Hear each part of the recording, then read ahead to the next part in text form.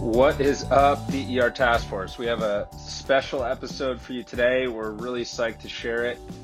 It's a bit of an experiment, so we hope that you like it and that you'll bear with us as we figure this out. Usually we have a member present on a topic and then we'll later dissect it on the podcast, but today, with no member presentation as a backdrop, we'll purely be responding to the ongoing situation in California with the wildfires, public safety power shutoffs, and rolling blackouts from power shortages. Really, it's a mess, and these are actually three distinct events, but all related in some big way, of course. But it felt like the coverage of the situation had often glossed over that or conflated them all as one thing. A lot of hot takes on Twitter. So we want to first unpack what's actually happening, and second, try to think about what can be done, where this is all going, and as always, what roles DERs may have to play in all that.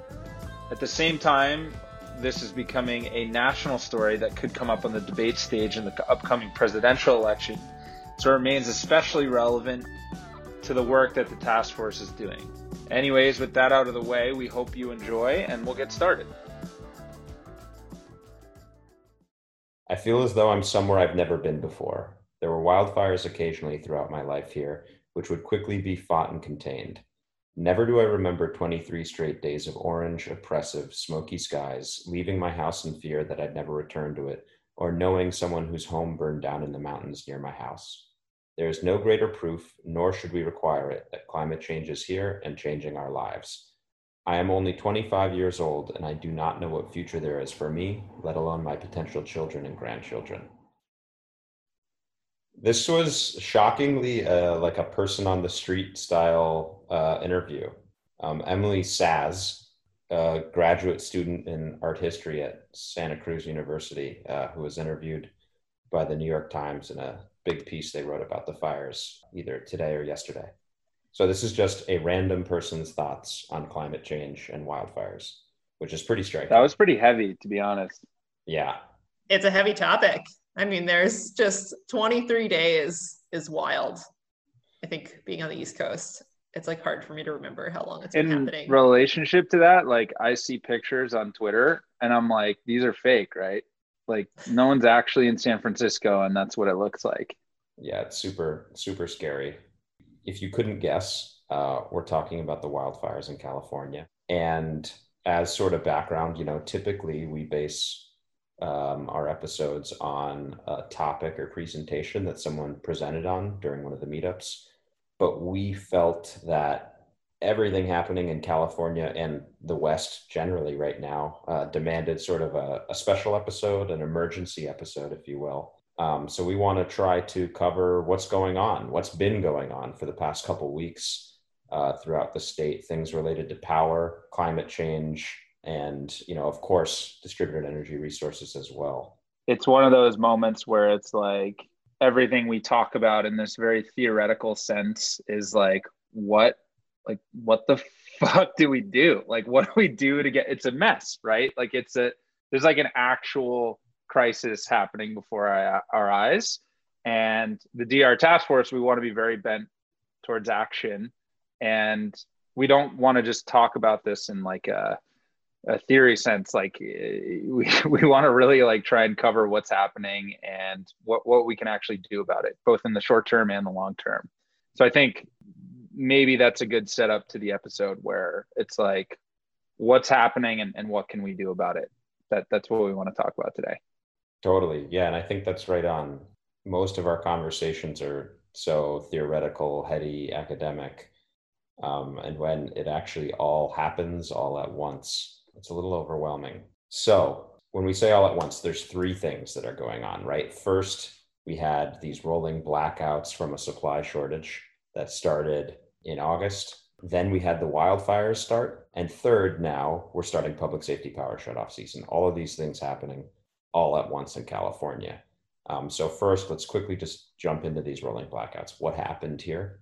We're not going to try to give an exhaustive description of what happened, because if you get into this, it's really complicated, but at least we'll sort of peel the first layer back so we can start the discussion. But for the first time in, I think, 20 years since the energy crisis made famous, during the Enron days. Which James is currently sporting, the Enron shirt. I am wearing an Enron shirt. It was by accident, and it feels weirdly coincidental, or we're kind of sitting through like stuff that people are still talking about today, and that's happening right now. So yeah, for the first time in 20 years, California ISO was not able to meet demand with supply.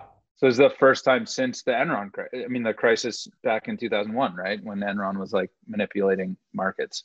Yep. Yeah. And I mean, and if you remember, right, the governor lost his job after that crisis. So this is a big deal. On August 14th and 15th, around 220,000 PG&E customers were impacted. So, 3 people per customer or per meter. That's 660,000 people or so lost power for at least some period of time. And it wasn't all at once, right? It's sort of rolling blackouts, describe that they move around. And it was often only for like 2 hours at a time. So these weren't severe outages. But again, what's striking about it, right, is that the system just couldn't do its job. It's not as if there was some natural disaster or something. We just couldn't get people power. And a bunch of things all at once sort of happened to make this situation. First and foremost, there was a crazy heat wave at the time. I remember seeing people like from San Francisco talk about how, they've never seen like 100-degree weather before. No one has an air conditioner. And not just in California, but actually throughout the entire West, there's this heat wave, which obviously drives up power demand. But that being said, like the power demand peak forecasted was not higher than previous peaks. Correct. Yes, peak demand was 47 gigawatts or so. Technically, we should have been able to meet it, to get there. Yeah. Yep. Previous years, we've seen 52 gigawatts without having blackouts. But we had generation issues as well. There was less hydro than expected. I think it was only 5.5 gigawatts, whereas typically we'd expect around 8 gigawatts right now. And there's definitely climate implications there, right? Hydro becomes much more of a variable resource from a year-to-year basis when climate is disrupted. Yeah, more droughts leads to like less renewable power production by hydro anyway. Yeah, so it's variable, not in the way, say, solar is, but on a sort of longer time scale, it definitely is, because it ultimately is weather dependent. It seems like this hasn't been fully unpacked yet, and the full answers really don't exist, but a bunch of gas plants just weren't available, some of which it seems because it was so hot, they weren't able to run properly because they, like the design condition when these plants was built was not this hot. Also a climate change issue. And then additionally, the imports that were expected to be materialized weren't available. Also, because it was so hot, the rest of the West, where power is often imported from, also was experiencing record heat and record power demand. So California wasn't able to import power in the same way it might expect during an event like this. So like, of those reasons, I feel like, maybe on the imports front, like you should expect that in a way, like not being able to get imports. And hydro, like maybe not year over year. I mean, at least, earlier seeing the rainfall levels, like you can expect there's not going to be enough hydro, or what the peak output of hydro is going to be. But year over year, as droughts get worse year over year, that's going to affect kind of like your long-term outlook. So in a way, like the gas plants not running is probably the only variable that was like unexpected in a way, right? Or should have been unexpected in a sense. So I think one of the interesting things here is like, how did we get a power shortage when like the grid should just be running normally? Like, yeah, it was a heat wave, but the peak demand was not like wildly over anything we've seen in the past. So like, why did this really happen? And we need to push back on like, okay, all these reasons came out, but like how justified are you in that being like reason for people not having enough power, like prices going to $1,000 a megawatt hour or whatever it is. And interestingly, I remember people showing this like in the middle of it, prices weren't always $1,000 a megawatt hour, which like I just mentally don't know how to square. Like we're about to have rolling blackouts and prices aren't at the cap. Like how's that possible? But apparently was the case. So before we kind of get into the wildfires and the public safety power shutoffs, it's like important to understand why the initial blackouts happened. And so I mean, I don't know enough about California markets like I should. I know they're deregulated, but I mean, are they a capacity market? Like, how do they incentivize new build? Because to me, you saying that prices weren't even hitting $1,000 a megawatt hour, that says to me that like the market is super broken. Like if there's a shortage coming, like power prices should be going through the roof, right? In Texas, they go all the way up to $9,000 a megawatt hour. So, my first reaction when this happened was like, okay, if you just remove the cap and you let prices run up, it's not going to fix it today, but it's going to incentivize new build tomorrow. So like, why wasn't new build to meet this demand, which actually isn't like that crazy of an anomaly? Like this should not have happened in a well-functioning market. Like not knowing that much, like you guys can push back on me on this, but it feels to me like that it just shouldn't have happened. There's no like market manipulation. There was poor or not well-reasoned resource adequacy. How are they incentivizing new build? Why wasn't there enough generation built? I mean, the gas plants, the hydro, no imports, like all that stuff still feels like excuses to me. Like there just should be enough available capacity, especially if you like let prices run up over time. Like, is it a capacity market? So California is like in a weird middle ground. They have the resource adequacy market, which has a capacity element to it, but I don't know exactly why, but for a bunch of reasons, people don't consider that like a pure capacity market. And actually after this outage, there's a bunch of IPPs now advocating for California creating a real capacity market, whatever that means. But yeah, so I think there's sort of in a middle ground because you can get capacity payments based on, what do they call it, your effective load carrying capacity in the RA market. Just in some way, it's different than, say, a PJM style capacity market. So they don't have like regulators saying, okay, we're expecting demand to be X over the next 3 years. We're going to plan for some reserve margin and then create an auction and like buy up that capacity for, lock them in for 3 years or whatever. Like, so it does look like they do have their load storing entities, which have to provide forecasts plus a 15% planning reserve margin.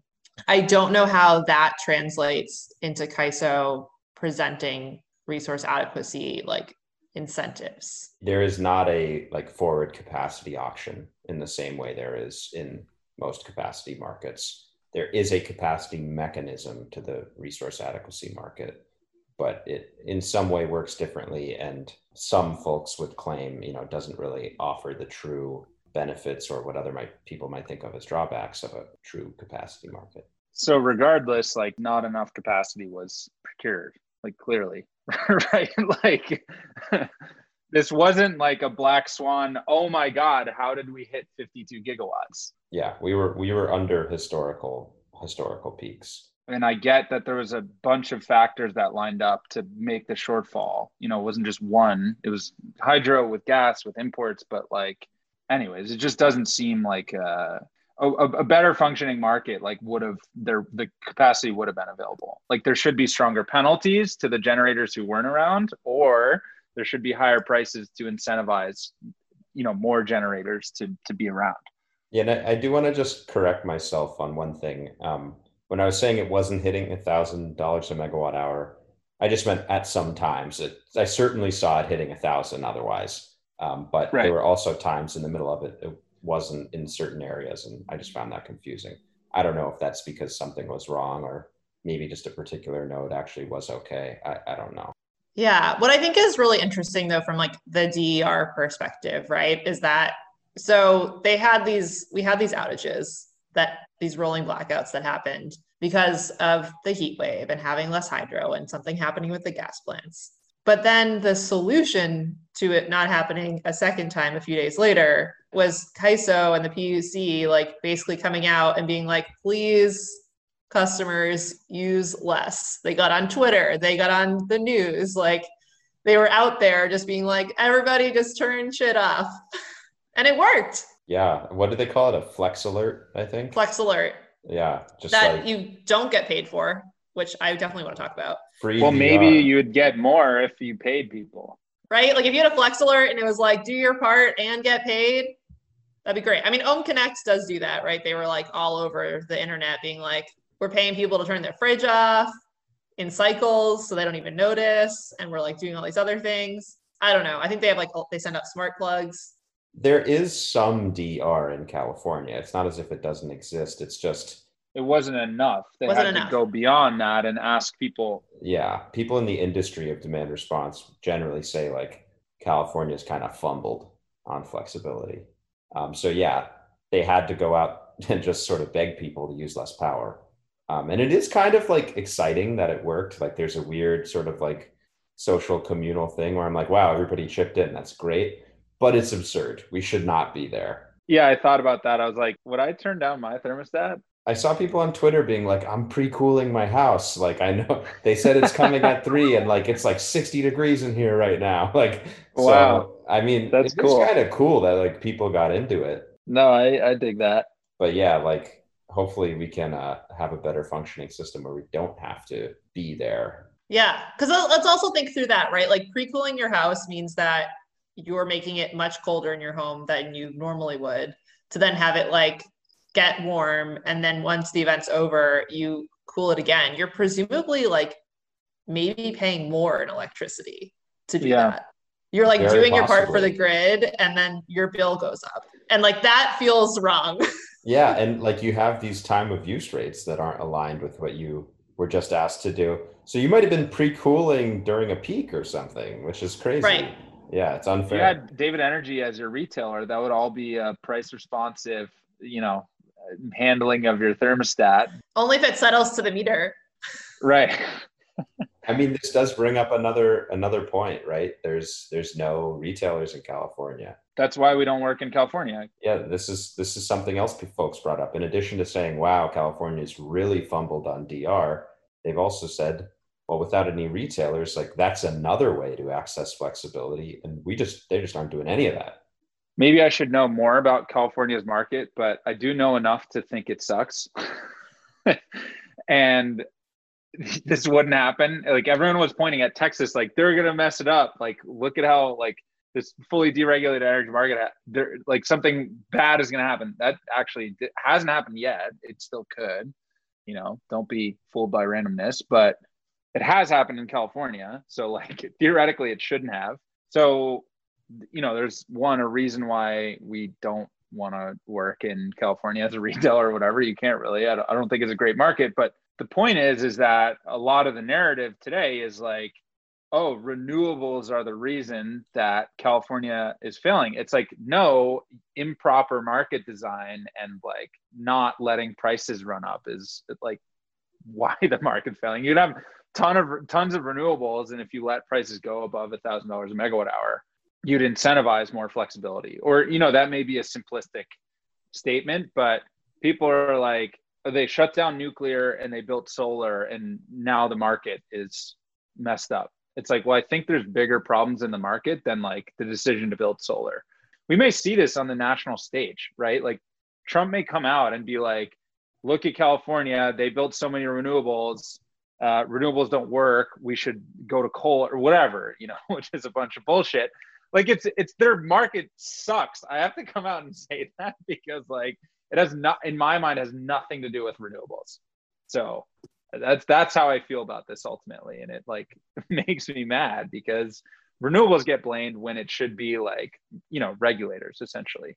No, I think we've absolutely seen that. I think, who was it? Ted Cruz was already sort of like, banging the drum about renewables and socialism and all of that. One more thing I wanted to mention about this was this idea that, DR isn't being activated properly. And not just, is there this idea that we don't even have a retail market, so people can't do interesting things with flexibility.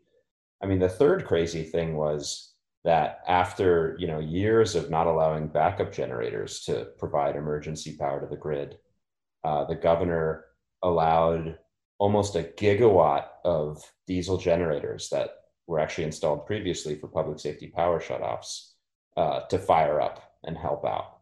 a gigawatt of backup generators being sort of like, okay, I guess we need you. On one hand, like, I think generators should be able to participate. On the other hand, I just think it's crazy that we decided not to, and then we went back on it at the last second. But yeah, it's still like we had a gigawatt of diesel generators, or 950 megawatts firing up. I mean, you've said generators should get paid a capacity payment in the Northeast, which you're getting kind of vindicated on here. I mean, they get that, yeah, like in DR markets where, of course, where generators meet air standards, they can get their 3-year demand response revenue. And if we had DR and retailer flexibility, hopefully we wouldn't have to use the diesels, right? Because they're the most expensive and make the least sense to do. It's a last resort, but like, it's good that we had them. And I don't know, it's just strange to me. Like, I think we could have avoided that gigawatt of diesels if we had the other elements that work. Whether or not, diesel generators meaningfully contribute to air quality when like a meaningful amount of the state is on fire, I do agree that it's an interesting example of how dealing with climate change in the moment can sort of just exacerbate what you're dealing with. We're firing up fossil fuel generators because a heat wave made us lose power, but we're doing that during wildfires. Like it all kind of like flows together. But yeah, let's get into the second topic, wildfires. So right now, and this started around the same time, I believe, as the rolling blackouts, and obviously has only escalated since. Right now, there are 8 major wildfires in California. The biggest one is the Bear Fire, which has already burned like well over 250,000 acres of forest. There is also major fires in Oregon and Washington. This is a California specific episode, but this is happening throughout the West. Tons of people are evacuating. Air quality, I mean, everybody's seen the photos and heard the stories. Air quality is terrible. One example I've heard is a school that was able to have students in the classroom by spacing them out and then running their HVAC on 100% outside air. Well, now you can't run it on 100% outside air, so they had to send everybody home. So all sorts of implications. But yeah, this is turning out to be like an unprecedented wildfire season, which, last year we thought was the case, and the year before we thought was the case. But yet again, we're sort of setting a record here. We're faced with these sort of like grid challenges, and then the fires come and kind of like understandably become the focus, but they don't just become the focus, the fire risk becomes yet another reason that people could be losing power, right? Because then we're moving into public safety power shutoffs or just power being impacted by fires, like engulfing presumably transmission, distribution, substations, right? Like they're hitting a lot of places. And it becomes a big health concern when your air quality is bad, to not have any form of like cooling in your home and to not be able to open your windows because the air quality is too bad outside. And so you're sort of left in this like potentially really dangerous situation where you're sort of like deciding between being like, I think I saw someone on Twitter talk about this, or they're like deciding between being like comfortable temperature versus like the 100+ degrees it was in their apartment, with not having power and like opening the windows and risking themselves to hazardous air. And so like those are the decisions that you have when you don't have resilience in the power grid and you have things like wildfires impacting air quality. So I think that's like a really important, like that's the crux of how all 3 of these issues converge, right? Because when I originally heard about the rolling blackouts and wildfires going on at the same time, I was like, oh, there must be public safety power shutoffs because the grid is causing these fires. But it turns out that the rolling blackouts were something separate initially, right? Currently, we're in a public safety power shutoff. So what's important to understand here is that these are really 3 separate things happening, but they all are related to each other in super important ways. Like one, rolling blackouts given a heat wave like should not happen, right? Like those should not have happened. 2, the wildfires are their own tragedy, just totally separate of all this. And then 3, you have a grid that actually causes some of these wildfires, which in this case didn't. But given the now additional risk of kind of adding to the fires, people's power is getting shut off, which also doesn't, necessarily have to be an issue given like kind of other issues we've talked about in the past and like solutions that are available. But what the tragedy of it is, at the end of the day, Colleen, like to your point, it's not just like having to live through these wildfires and like being exposed to breathing in things that are harmful or having your house potentially burned down or whatever. To go through this without power is so insane to me. Like, we live in one of the most developed country like ever, and people have to make the decisions that you just laid out, and they're totally avoidable. Like, when you look at COVID and like how it impacts like maybe a retail sales, you're like, okay, could you have predicted it? Like, it's a black swan event or whatever, or like it's a natural tragedy. We were impacted in ways that we couldn't have possibly foreseen, or if we could foresee them, we couldn't have prepared. I fundamentally don't think that's true in this case. Like, we can build a more resilient grid. We can avoid rolling blackouts. We can avoid public safety power shutoffs. And that's like what has me so incensed about this whole thing, is that in the midst of this like actually unfolding ongoing tragedy, the most fundamental thing to our basically like existence as like modern humans having access to power and the power grid is failing. And they're not, it's not like, oh, the fires happened because it's easy. You see people talking like this, oh, the fires are happening, like, of course, like, okay, the grid didn't work, like we had to shut it down because of the fires. Like, no, that's not true. Like, these things shouldn't be happening concurrently, and they are. And it's like really, really problematic. And I think it's going to get worse. Like, I really think this is going to get worse. I think this is the start of this. And so in kind of talking about how all these things come together, like, I want to be really firm in stating that like we don't have to accept this as a reality. Like, it doesn't have to be the case, and it shouldn't be. I think because we're a DER focused podcast, I'd like to maybe like talk about how DERs could help out in this situation. I think there's a few really key ways. Like, public safety power shutoffs should not be happening at a wide scale. In California, there may be some case for public safety power shutoffs all the time because there is droughts and climate change and all of that. But if that's something that's going to happen, then I think the reasonable reaction is like, if there are certain transmission lines or something that are in high risk areas, you need to have alternate ways of providing power, right? So there need to be either microgrids or in those areas, or like alternate paths of power where you can be sharing resources. I think if you live in California right now, and this may sound really dumb, me sitting in like my cozy home on, in New York, you have 2 options today as a California resident that's affected by these things. You can move, or you can install DERs. I know this is going to make me a DER maximalist, and like Duncan and I laugh about, we're just becoming like Bitcoin fixes this guys on Twitter, like DERs fix this, like becoming maximalists. But I've like thought about this every which way, and the public response to this is pathetic, and it's not going to work. Like, they're debating right now, can we install microgrids, the utility own them at the substation level, which doesn't even solve the problem, right? And like, they're going to spend months or years on this, right? One of the substation microgrids that was installed failed just the other day. It didn't turn on, and it actually caused its own small power outage in the town it was serving. So like, not only did it not do its job, it worsened the problem. And this is one of the ratepayer funded substation microgrids that was built to deal with PSPS. Yeah, and everyone paid for it, right?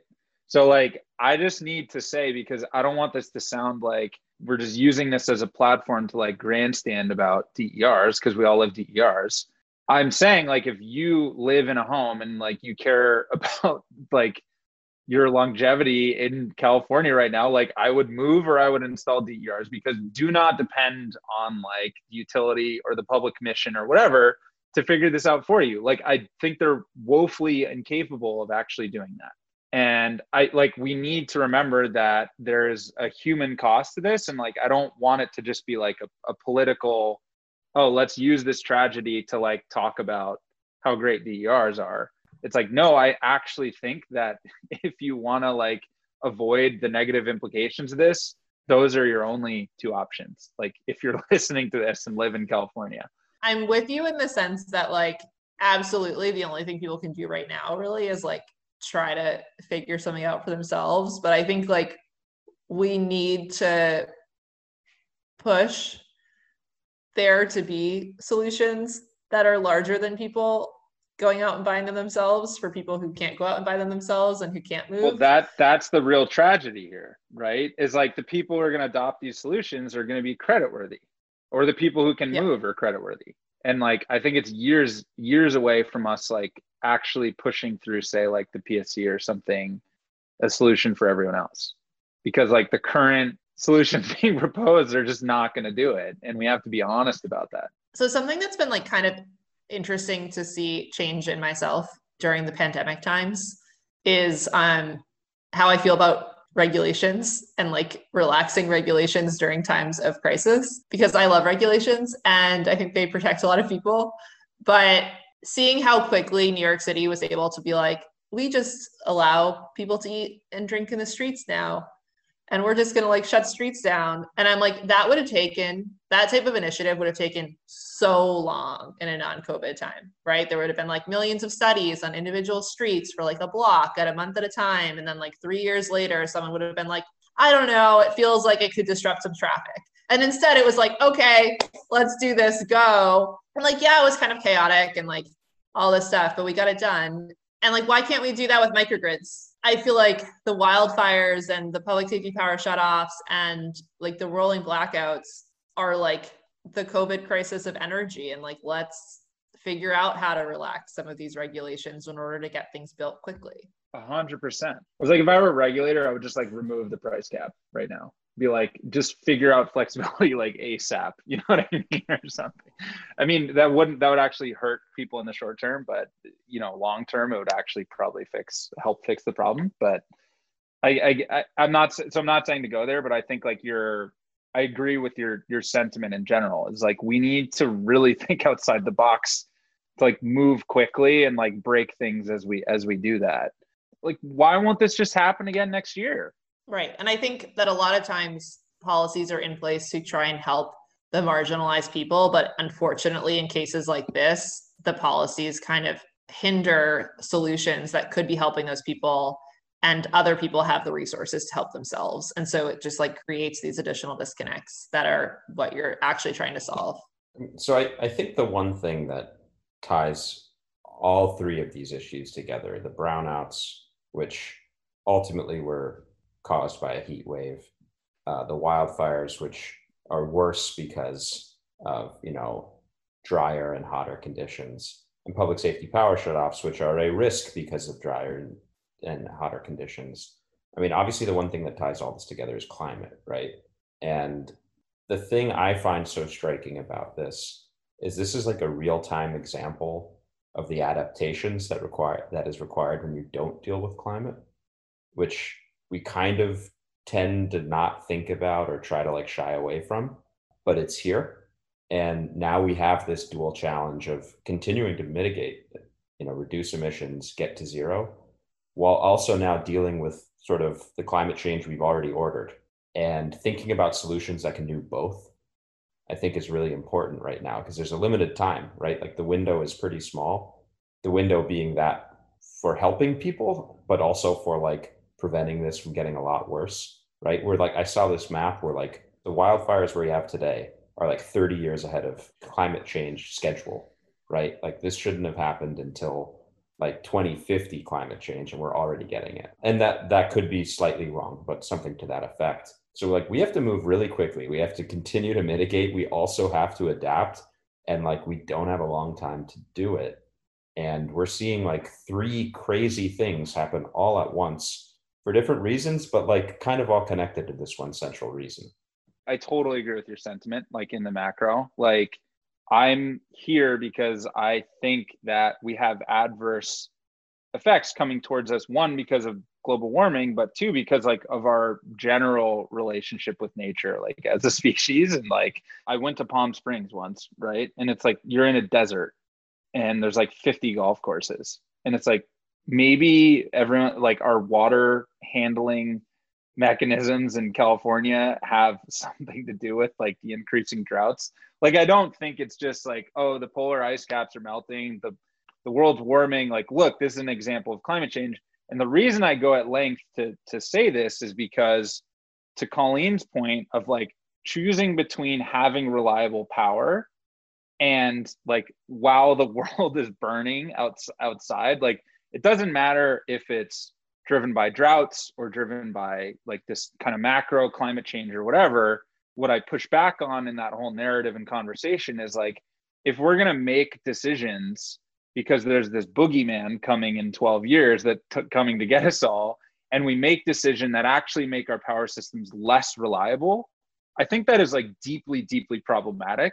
Like we need to move as fast as we possibly can, but we can't move faster than we can and like break resiliency within that. So there's this really interesting question of like, in California, if you want to solve public safety power shutoffs, like diesel generators are a fix, right? Or natural gas peaker plants are a fix for like shortages. Do you build those or do you not? And I think if we're just like in this monolithic way, just saying climate change is causing the fires, build more renewables, from like an engineering perspective, we need to be like, okay, but like, is the grid going to work? Like at the same time, I started the episode by saying this sort of narrative that California's grid is breaking because of renewables is nonsense. But like, it is extremely important to have a nuanced conversation about this, because like, if our response is to like, let utilities rate base more solar or like substation level microgrids because climate change is coming and like, look outside your window, there's a fire. Like, I don't want to use like the fear mongering, these fires, which may or may not statistically be a direct result of climate change, to, you know, break like rational kind of engineering thinking about how to build an electric grid. I mean, one issue I take with that is like, the status quo is to build the peaker plants and deploy the diesel generators. Like no one's not doing that. No, and I don't want to do that. No, but I guess my point just being like, so I'm with you and I somewhat agree, but like, we're not doing what you're afraid of. Like no one is going to climate church and just like not dealing with things. We're not going to climate church, right? And so like, I just don't think it's an issue we're facing yet. And the importance here is like not whether or not these fires are statistically likely to be caused by climate change. It's that in an environment that we know is getting hotter and drier, where we face terrible wildfires, like we know what's coming. If we don't deal with this, we know what the next 50 years looks like. Like I think that's what's important, not like, you know, sort of being the forensic scientist who determines exactly why this is happening.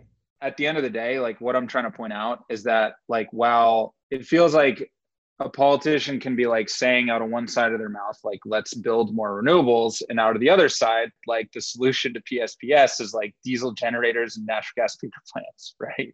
That's what we're ultimately like at the public level left with right now, like despite whatever the popular narrative kind of is. And that's kind of what I want to skewer. Not saying like, yes, let's build more diesel and more natural gas peakers. Like you guys know that's not how I feel about this, but like that's the solution that we're being faced with. So I just ultimately think that like kind of like the sentiment around this in a way like isn't ultimately that productive unless it's pointed in the right direction. And so I think like injecting some nuance into the conversation is maybe a way to like actually get back to like, okay, how do we solve like people having power in a world where, yes, climate change, whether it's from droughts or all still kind of, you know, human caused, right? Or climate, like macro global warming or whatever it is a reality. Yeah. So it's right. It's like, how do you deal with the short term and like solutions, which right now are diesel generators, and be like,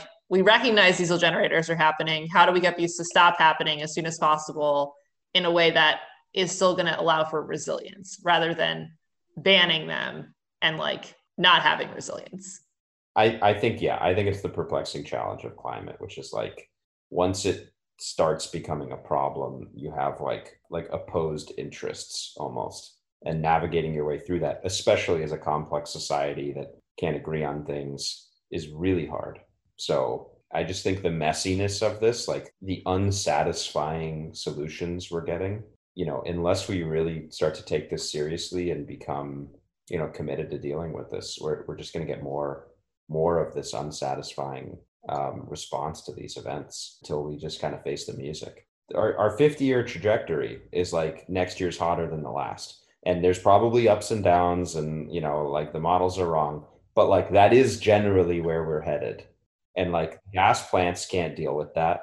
Like the hydro's going away. Like we're not dealing with flexibility to accommodate renewables. Like there's probably a million things we should be doing, but the real answer is like, we should face the music. This is where we are, right? And so to me, like, I don't know, like I think there's a bunch of things we need to do, but they all start with like, let's take the problem seriously and stop trying to like kind of like tweak things around the edges and like you said, like say one thing out of one side of your mouth and another out of the other side. There's different ways that we can take the problem seriously, and I find the current way it's being taken seriously is like problematic in some ways. Yeah, like one way definitely is like let the prices go over $1,000. Another way is like find the most at-risk communities who can't afford DERs and give them to them. Like there's a whole range of ways, and like I don't think we're going to do any of them until we want to or like choose to. I guess that's my feeling, right? No California governor is going to like take energy market reform seriously because it's such a tricky topic and like historically has gotten people fired, right? No one's going to take that seriously until like they know they have to. I think what I'm trying to say ultimately though is like looking at like how much solar is installed as a sign of success is like a talking point that a governor can have that's like in some ways like actually ignoring the actual issue.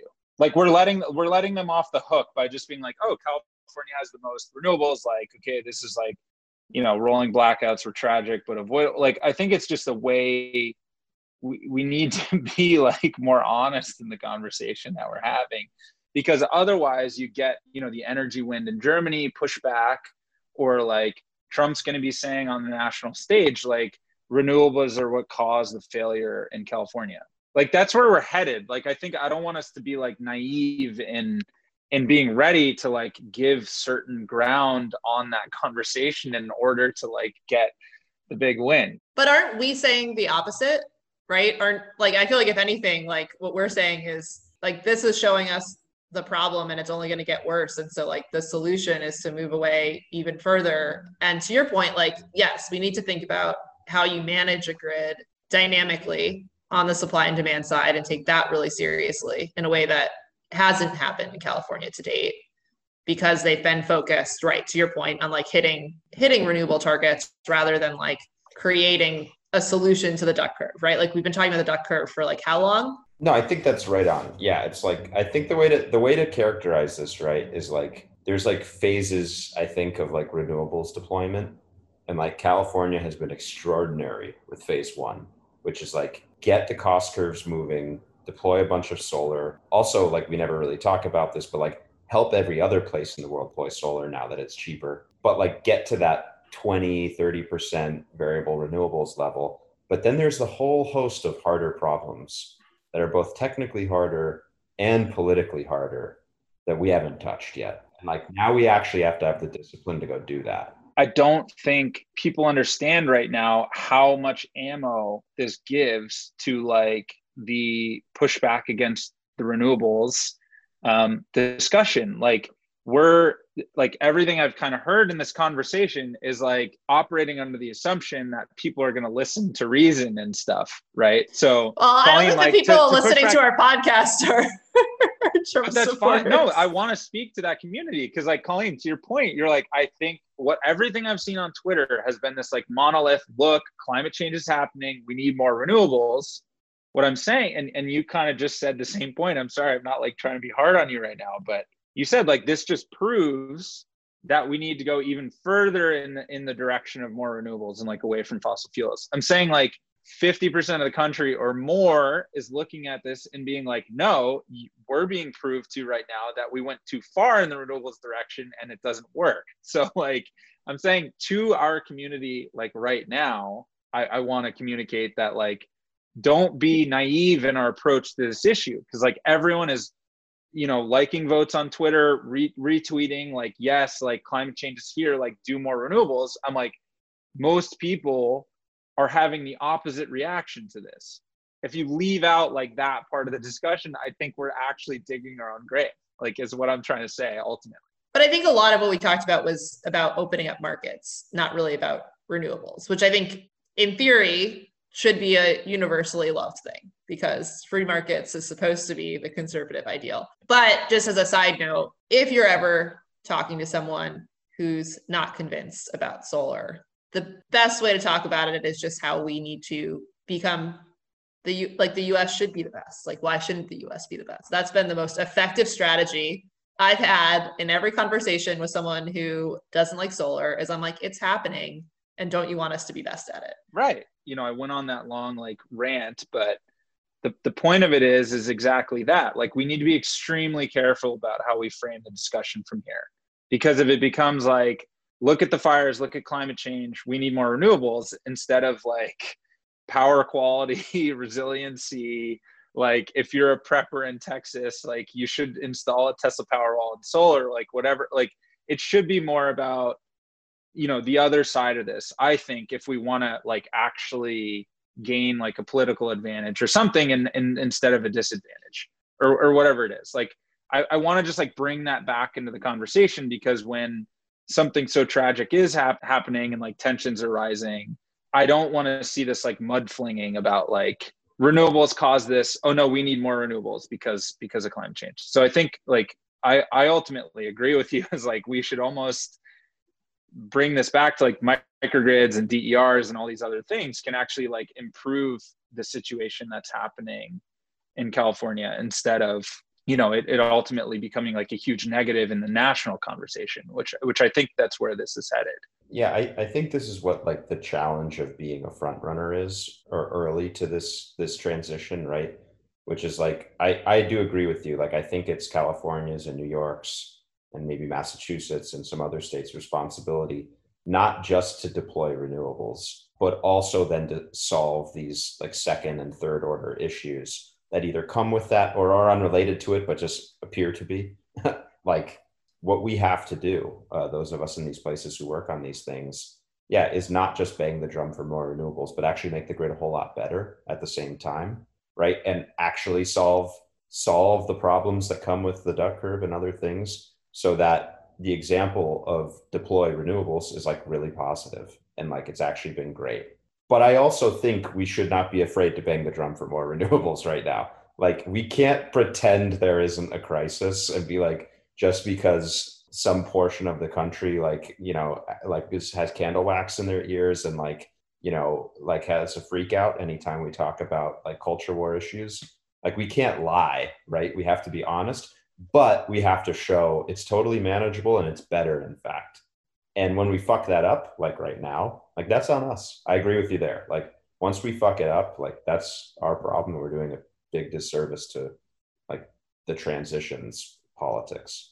Something I love about our space is like a lot of people who are kind of traditionally like more on the left are kind of pro free markets, and people who are on the right, like as you saw with Trump in a way, are like anti free market in a way and like trying to push coal. So I kind of enjoy how it's like topsy turvy, and you know, that's like a space where it can be about solutions, right? So I agree with you where there is a way to like that. What that means ultimately is there's a way to like unify, make this like a bipartisan thing. But at the end of the day, I'm trying to say something very like mundane in a sense, that's like proceed like really cautiously in how we talk about this, like as a community. Because I always think that the long-term challenges are still the same. Like, even if this like crisis is happening in front of our eyes, like we need to stay the course. We need to build a better system. We need more renewables. And we need to communicate that in a way that's going to be very bipartisan. Like, we need to like kind of reframe and like just like make sure that we're having this conversation right, like because this is going to take a long time and stuff like that's in talking about the models and all that stuff. Like ultimately that's all I'm trying to say, and like agree with you at the end of the day that you can make this about jobs, about markets, about like America first in a way, or like being the best at solar. And I feel like that's missing from kind of the wildfires conversation right now. And I get why that is, because it's very raw right now. And like, there's a lot of tragedy happening, but I just, I just kind of had to like, point that out, I guess. I generally agree. Like we have to like set the right example here, right? And like if those of us who are sort of leading the transition like have to do a good job, otherwise it'll be used against us. At the same time, I'm very cautious of kowtowing to the right, because it's not a rational argument.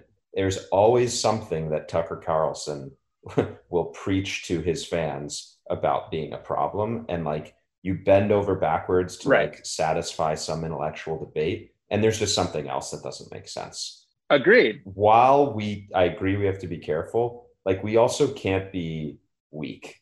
We know what is correct here, and like in some way we have to just say like you're either going to believe it or not, and like the world's going to pass us by or not.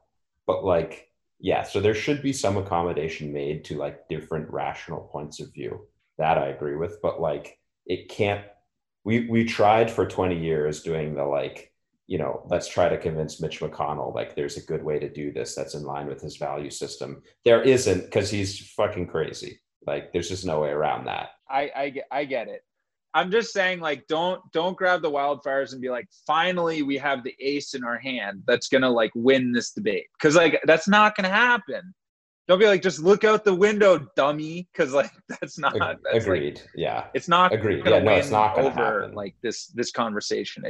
But like building a great system. Maybe I'm being naive. Like could, or like more jobs, more solar, like whatever, cheaper power, that type of stuff. I think framing is relevant, but I guess like for me, I think like the way we talk about, I'm like totally with you, like the way we talk about climate change, I think is all wrong, because we rely on like facts and numbers rather than stories, which is like, I think generally our problem. We like try to solve things intellectually rather than like appealing to the things that people care about, which is like safety and emotion.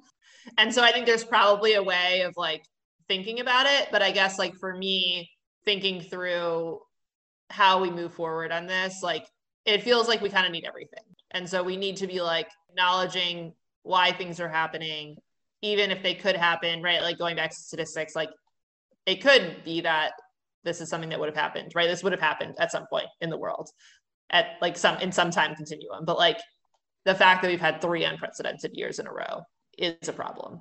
No, I agree. I think like we're almost like talking about 2 separate points, because like obviously I agree with you on that, on all that. I'm more coming from the place of like, I think there's going to be on the national debate stage like in a month or 2 for like the presidential election. You know what I mean? Like we need to prepare ourselves as a community. Like this is a huge national issue, even though it's happening in California and it's happening in energy. Like, and people are going to drag Kamala for it. Yeah, like because she's a California politician. Yeah. I definitely think like there's a way to think about how to talk about this stuff and how to act upon this stuff, but like the other side's not on planet Earth, so you can't bend over too far, because then you just like wind up nowhere. So I agree with you, but we have to be careful. No, I'll never say like climate change doesn't exist. I'll never like just like reject that because of like I want to appease like the right or something. No, of course. What do we want to close on? I can end it in our traditional way, which is with a crazy idea. Okay, so I think the California power system is such a disaster, but also the furthest along in deploying renewables, that we just need to make it a lab. Like, forget that power system being like normal and functional and like, just like a normal market. Like, let's just kill it. Like, yeah, I don't know, pay everybody's energy bill or something, so nobody has to worry about that. And then just like throw the full weight of R&D and like market design and everything at it, and just use it to figure out how to make a 100% zero carbon power system. Because like right now it's not working, but it's our best shot. That's my crazy idea. I'm down for that. I think the question I've been asking though is like, do you think how high the renewable penetration is now and like how much of a disaster the grid is related? Because like I'm still not convinced that it really is. Like maybe in kind of principle and how they like think about things. I don't think it's at fault. Yeah. No, I think it's just like there's just shit we have to do that we're not doing. It's not like renewables are the problem, but like you have to do certain things to have a lot of them. And we appear to not be doing them because it's easy to just like rely on an RPS. I dig that. Like we need this stuff. I'll and like California is so far beyond the pale of like pretending it's a rational market anyway. You know what I mean? Like it's not. It's just like a series of decisions. Just like go fully, just like lean into it. Like let's just fucking go for it. Yeah, like DOE just dump its budget into the California energy market and like let's build 100% clean power system fast and like learn a bunch. Because like that's basically where we are already. I buy that. I unfortunately think that like the state is not going to be in a position to do that. The state and the utilities could end up bankrupt. You know what I mean? And so then it's like just like install solar and batteries if you can and a generator and like hope it works. Yeah. In response to like this like top down, let's just like make it 100% renewable. I think what could actually happen is the state and the grid, like kind of utilities are actually not in a financial position to be able to do that. And what we actually may see happening is like as things deteriorate further, you'll get the reverse, like this kind of bottom up grid being built where everyone like who can is going to get solar, they're going to get batteries, they're going to get generators, like whatever they can to like figure out how to have power and like not sit through these public safety power shutoffs, which like in this, like, again, me saying this from like a comfortable home. So I almost feel guilty in saying this. Like, it'll be an interesting case study in the opposite of what you're saying is kind of my response to that. Like, we're not going to do this in a top-down fashion. Like, it is so broken that it's actually going to get built in a bottom-up fashion and be like actually super clean and all this stuff because like people are adopting community microgrids or whatever they can to like figure this out. That only works if you deregulate markets, right? Otherwise, everyone's just going to get their like really cheap diesel generators and we're just going to have like everyone on backup diesel. But like maybe, I mean, I think it's so bad that you're going to start to see that. Like Duncan said, we can't even pretend anymore that this is like a rational market. I mean, they've mandated this, like everyone puts solar on the roof. So like, obviously there's going to be a lot of clean energy and like maybe people will adopt batteries as a result of that instead of generators. So does solar plus storage actually kind of like beat a generator in a way? Will be an interesting question that we'll figure out, like how much people adopt one or the other, I guess, in that environment. So lots of things to figure out, a lot of interesting things coming. And I think for now, we just hope everyone is staying safe and keeping their lights on.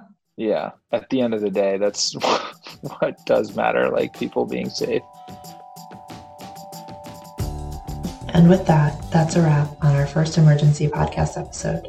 If you enjoyed this episode, give us a rating on Apple Podcasts. Since recording this episode, we've had discussions on our Slack channel about California's flexible load and research deployment hub solicitation, which seems to aim at solving some of the issues we've raised. To engage even more in that conversation, join our Slack channel by visiting dertaskforce.com. As always, a shout out to our producer, Russell Wilcox, for making this podcast sound so amazing. That's it for today, folks, so join us on our next episode on residential DERs.